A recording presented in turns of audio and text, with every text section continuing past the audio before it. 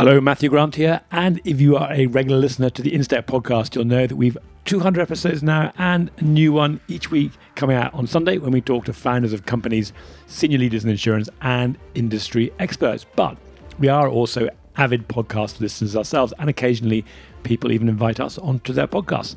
With such choice, we thought we'd pull together some of the content other people are creating, or sometimes things we're doing on other channels, and drop it into a midweek release. Sustainability is important these days, so what better than to recycle a podcast?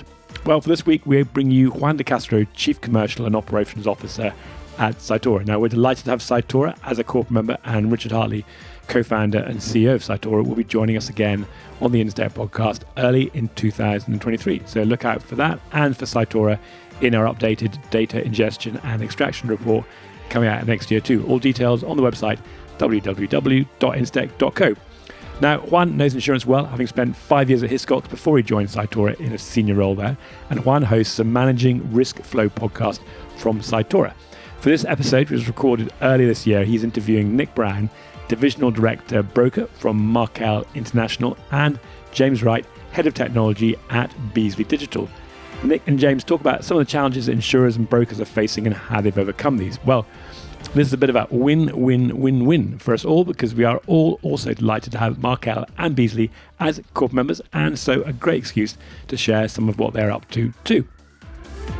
Okay, let's go now to Juan, Nick and James recorded in front of a live audience.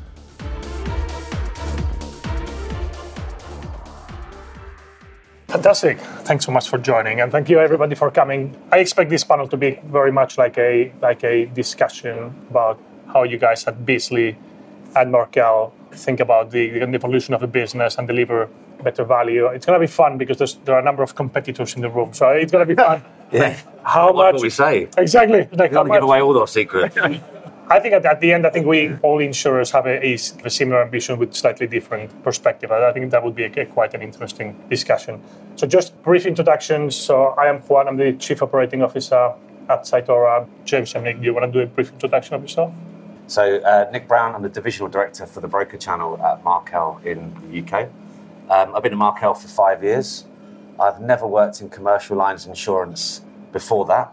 So the insight that I'm going to give you today is absolutely stellar, right, in terms of that. But I think sometimes that's an advantage. And I was brought into Markel to consolidate variously different acquired brands, create a single brand identity, get that brand identity to be recognised in the channels that we distribute our products through, and ultimately drive profitable growth. And we're doing a really good job of that. Otherwise, I wouldn't be here. So there's a piece where that's me.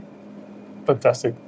James. Hi everyone, James Wright, obviously at Beazley. I've been at Beazley 18 years, which is a long time, but more recently now part of the leadership team in Beazley Digital. We're focused on SME commercial business, and that's global, so North America, Canada, Spain, France, UK, Germany, maybe Singapore at some point. And my journey to this role has been one from a technology background, but increasingly over the years, originally in the London market, then I went to the US for 8 years, got very close to product and distribution in the US, a real passion for how we really make money and service brokers, and then back to the UK for this specific role. Fantastic. Perhaps we start with an overview of your vision of what you're doing at Markel. Do something similar with Beazley, and perhaps we'll find points of commonality across the two, and we can discuss those too. You've got quite a strong vision for how you're transforming at the broker channel at Markel, which is it's quite exciting to see. Yeah. Perhaps just start by sharing what are the 2 or 3 highlights. Yeah, I think Markel, in terms of our business with the broker channel, we're very focused on managing the specialisms that we work within.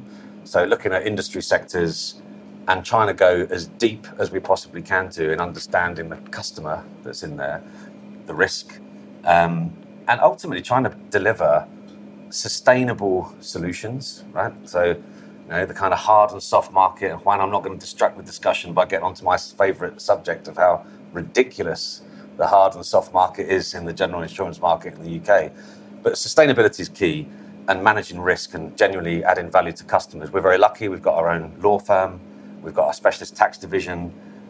We look after and support businesses like the Federation of Small Business, helping 200,000 SMEs with their challenges on a day-to-day basis. And we try and pull all that together to really be able to identify with the customers in each sector and bring solutions to them that isn't just about insurance. I mean, that's obviously the important piece, but it is about the ancillary services that we can offer that either help manage risk or provide support in different challenges that the traditional SME has in the UK. So our strategy is all about driving growth and driving profitable growth out of that, but ultimately getting into new sectors in order to facilitate that growth. You know, we want to be $1 billion business in the UK. But often when you talk about that growth and how to enable that growth, you have two themes I think that come to mind. One is you talk a lot about capturing efficiencies to drive growth, and then specifically how a better broker service it accelerates that growth. So perhaps do you want to touch on those two things? I think when we started, rather than forcing brokers into a different way of working, because that was what best for us, you know, and various insurers in the UK will have a massive affinity with the fact of we've got to try and save money. So the digital solution is a great way of being able to ultimately get brokers to self-service and allow that work transfer. And that's okay if they want to do that. And we've definitely tried to support the broker on that journey. But as we've grown, you know, we're writing, I think, 500% more new business a year than we were 4 years ago. Right? And that's all great because we could have been selling £1, right? Now it's a £5. But the reality is that about 30% of our monthly revenue is coming from new business. So that's great.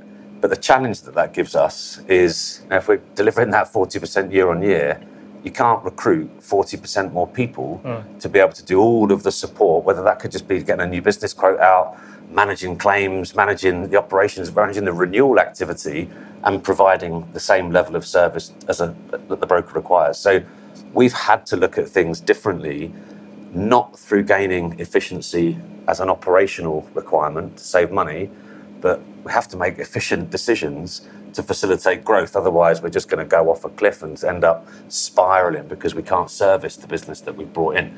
And that's why the relationship with Cytora has been, you know, incredibly helpful for us, specifically on the new business, but we expect that to be more helpful across the business in the coming years. And I think we'll touch on that with James in a second. I think you talk also a lot about meeting brokers where they want to be met. So I would love to hear your thoughts in a second on that.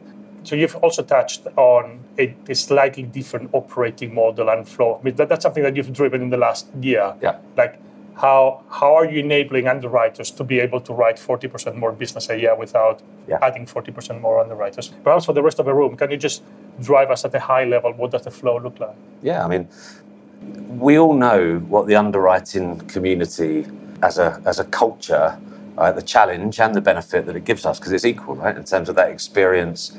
But the reality is that for me, there's two different types of business that we operate in our environment. There are transactional risks that are not that complicated, right, that don't need to go through a traditional underwriting process. And there's more complicated risks that absolutely need to be gone through the lens of the underwriting view. And I think that what we've tried to do is get our underwriters to spend more time underwriting, especially on those complex risks, and create a process that provides a better service for the broker on the more transactional activity. And, you know, there's a load of reasons that we've done that, and I'm happy to go through that in terms of where we've worked with Cytora. First thing, auto-declining risks that come through the door rather than having someone look at them and spending half an hour on something that's never going to be a pound value to this organisation just seems like a no-brainer. But to get to that point, we've had to look at all of the ways in which business comes to us. Some of that is structured in terms of data. Some of that is unstructured, emails, right, from brokers. We all know what that's like. We use Cytora to turn that into an automated process to reduce data entry, which in turn gives us a system that enables us to work and create our workflow for underwriters off the back of that. But it enables us to put algorithms around prioritization as well as the auto declines, so that we can spend more time on the things that are going to ultimately result in a better outcome for us, and prioritize and manage our workflow off the back of that. And that goes against every bone in my body as a salesperson, by the way. I want to treat every single opportunity equally because I want to win them all, right? So, you know, this is the reality of the growth story, is that we've got to be able to be more structured in the way that we do that. And, you know, Cytora and the use of CRM together has been transformational for us in terms of having a slick process. And I think the auto decline specifically, I think summarizes really well how you're not looking at pure efficiency. Because you could say auto declines, it's an efficient way of making sure underwriters are not wasting time on out of appetite submissions. I think the perspective you take is actually auto decline are even more important to get to the broker right away, to let them know that you're not going to write that, right? And which is the difference between pure efficiency and looking at it from a broker service perspective too, right? Without a doubt, we had our US specialty team over about a month or two ago, and they're writing billions in terms of the kind of markets that they're in, not too dissimilar to us. And the question that I was asked was, but why aren't you managing the broker to stop giving you those businesses in the first place? It's like, well, because we might change our mind. Right? The areas that we're in today, by definition, won't be the areas that we're in tomorrow. And every auto decline that I record is an opportunity to pipeline that for when we are ready to do it, or we do change our appetite, or we have a solution for that sector. I'm building a process. So, having that efficiently done, but also storing that for future benefit is huge for us in terms of our long-term development. Okay, should we switch to James and Beazley Digital? I've been fascinated also by Journey in the last year or two, setting up a whole new business unit. I mean, we've done. I'm glad you're fascinated. We're exhausted. I can imagine. I mean, you've changed everything from processes to technology to you've got a different management board and board of directors. It's quite incredible. Perhaps for the rest of the room, give us a sense of why have you set up Beazley Digital? What are you trying to achieve? Yes, this might resonate with some of you that are in incumbents or legacy organisations, but we started the digital journey maybe 7 years ago. James here in the audience was part of that journey. And we had pockets of sort of digital trading going on across our organisation. And some of it was working well and some of it wasn't working so well. But more importantly, the way we were showing up to our brokers was really inconsistent, right? It was a bit schizophrenic. And we really stepped back and thought we could do much better than this. That on top of the fact that we had a fragmentation internally to the efficiency point, and we didn't have a crisp enough focus on what does SME mean to Beazley. So taking those specialist products and making them work really well for small clients. So we took a bold decision to say, right, let's create a new division. Let's carve out that SME business and let's place it there. The bolder piece of that was to say it's completely cross-functional. So a lot of us probably work in organisations that are broker or underwriter-led. We said, right, we're going to have technology operations and underwriting in one team. They can have shared goals and they're going to work together on achieving outcomes. And that's probably one of the biggest challenges that we faced in the first 6 to 8 months of startup. I realised quite quickly that whilst an underwriting colleague might have one idea of what success looks like, it's quite different to how IT operations look at the same thing. Trying to get people using the same language, aligned to the same outcomes, was a massive challenge as part of what we were doing. And that was really the setup phase of where we've got to. So as of 1/1 this year, we're now trading as a separate trading team at Beazley. We've got a dedicated P&L, and we're pursuing building hopefully a $500 million business in the next 3 years. Which I'm sure you will do. Every time we talk, you're saying you have aligned all your teams against very specific goals, and you're actually using OKRs internally to align. And I think one of those is 80% straight-through processing within Beazley Digital, which goes back to this, how you efficiently process the more homogeneous, simpler risks. Yeah. Perhaps if you could share as much as you can confidentially, but if you could share what's your vision of what new business workflow look like, a product like cyber, which is not easy to underwrite, but it's a high volume one. Yeah, sure. So if you think about the workflow as a set of capabilities, it's not dissimilar to how an underwriter thinks. So you've got that first stage, which is I need to get information about that risk. That information could come from an application form, but increasingly it's coming from other sources as well. So we use a service called Kind. Many of you probably are familiar with it. Classic vulnerability scanning service. So bringing that data in, getting that up front, getting confidence in that data, and then moving it on to the next stage. The next stage really is around triaging that risk. And we'd love to win all business as well, but also we're primarily targeted on writing profitable books of business. So that means carefully selecting risk, right? So for example, if a client does not have an MFA solution, we would classify that as not an insurable risk. Now, we're also incentivized to try and remediate that. So a big part of what we're doing as well in that flow is providing back some degree of service. So it's saying to the client, we're not straight declining you, but by the way, you've got this complication in your security hygiene, you need to resolve it and then come back to us. So really that's ingest, enrich, triage. The next phase of that is much more speaking to the transactional part, and many of us here have probably been through this, but it's building a very automated policy admin system or policy life cycles sort of platform. For us, I call that the product engine, and I really sort of classify three things as the product engine. That's the rater, the underwriting rules, and then the forms that go with that, and that sits again in another component. So I think the flow for us as a component perspective is modular, but it does work in sort of a harmonious way. It has to start with high quality data, and we did some sort of analysis on our current application forms. Although an underwriter or a broker would say they're gospel, we think the data accuracy of the forms received today is around 60%, which means 40% of it's wrong. So when we come into talking about portfolio analytics or really micro segmentation, that's fundamentally flawed because we do not understand what that client looks like. So I think using Cytora here to extract the data from documents that historically has not happened, enriching that with data that we trust, not just to drive efficiency and broker service, but to drive better analytics is ultimately where we're trying to get to. And I think that combination of data from the submission with who's the client, do they have MFA, right? That's data that only exists in a submission, right? With third-party data, in your case, it's kind for port vulnerability, but it could be flat scores, it could be whatever it is.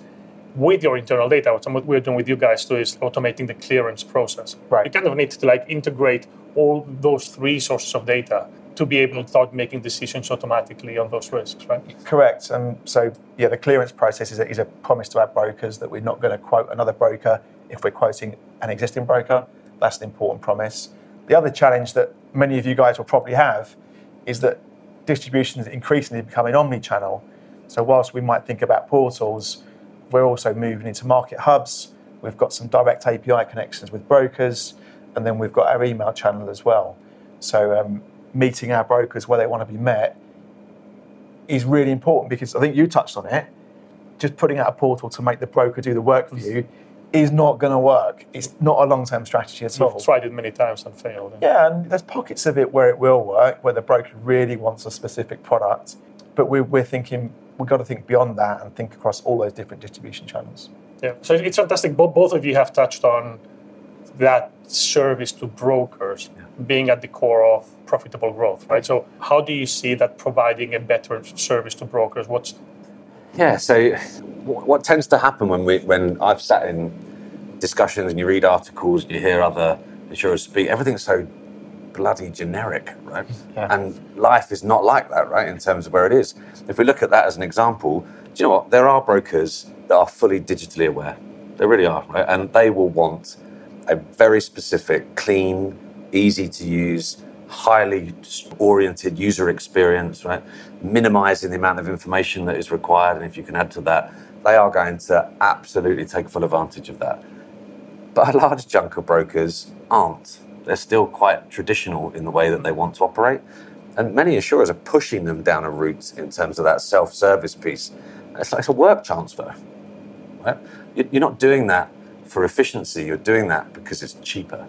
Yeah. And I think that, for me, is at the heart of what we do. And it sounds like we're definitely looking at Beazley from a distance. What Beazley do is it's genuinely about how is this going to add value to the broker? How is this going to improve the way that we manage risk? How is this going to enable us to transact more effectively? And ultimately, the better that is, the more you're going to win, which is what it's all about. And the more you're going to keep in terms of that dialogue. So for me, the service experience has to kind of recognize that you've got two different kind of potential audiences here.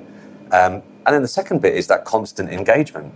Now, this market is notorious for quoting, binding, don't speak for 12 months, renewal. Unless there's an MTA.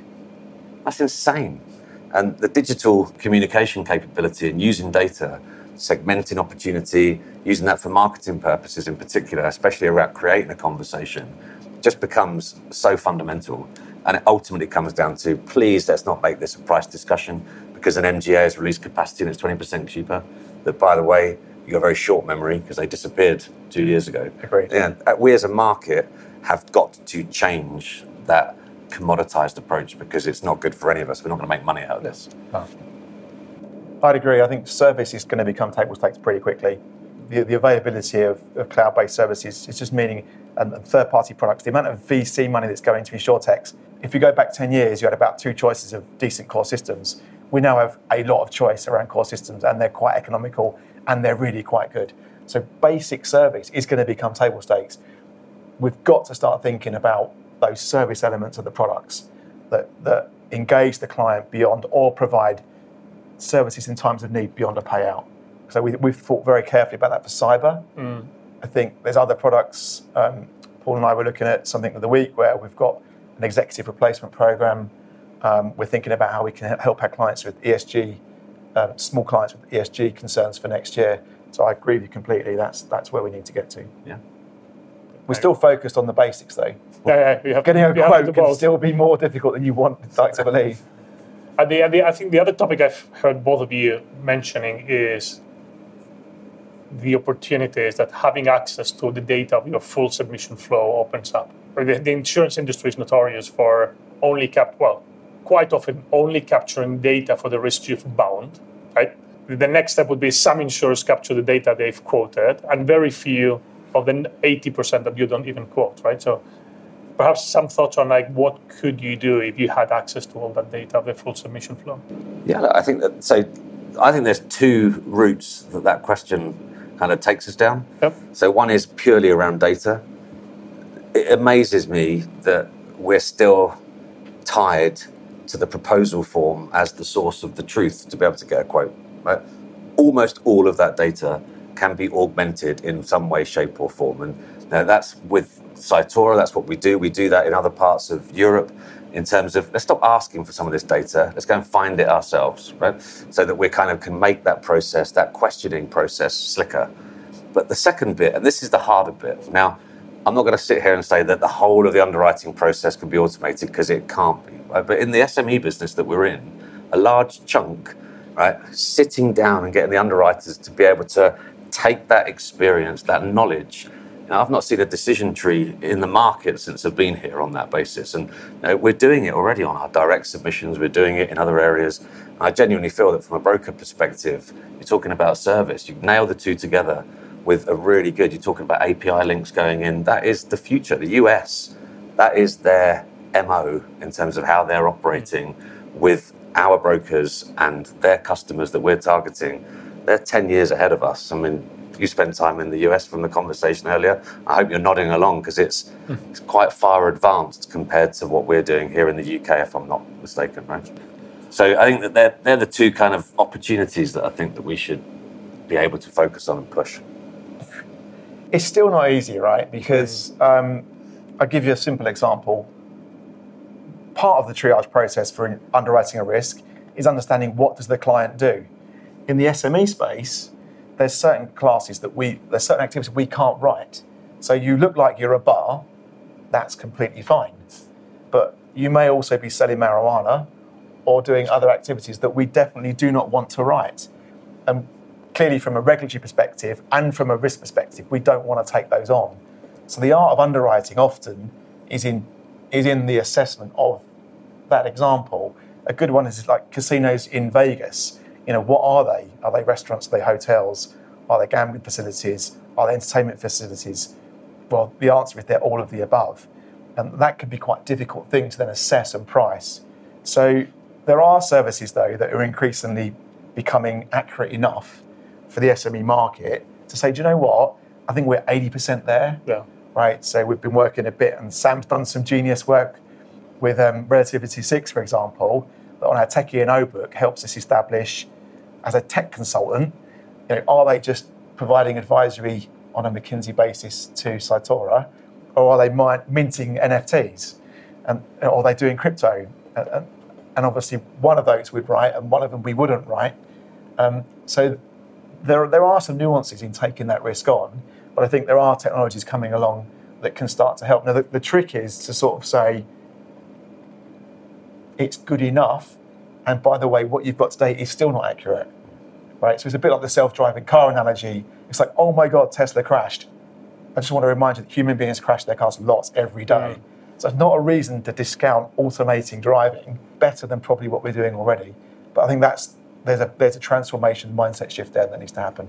So this is actually an area, we'll talk about it later too, that we are spending quite a lot of time on, because traditionally many insurers, their focus is, okay, can we map a client to a SIC code or an AIX code or a single activity, right?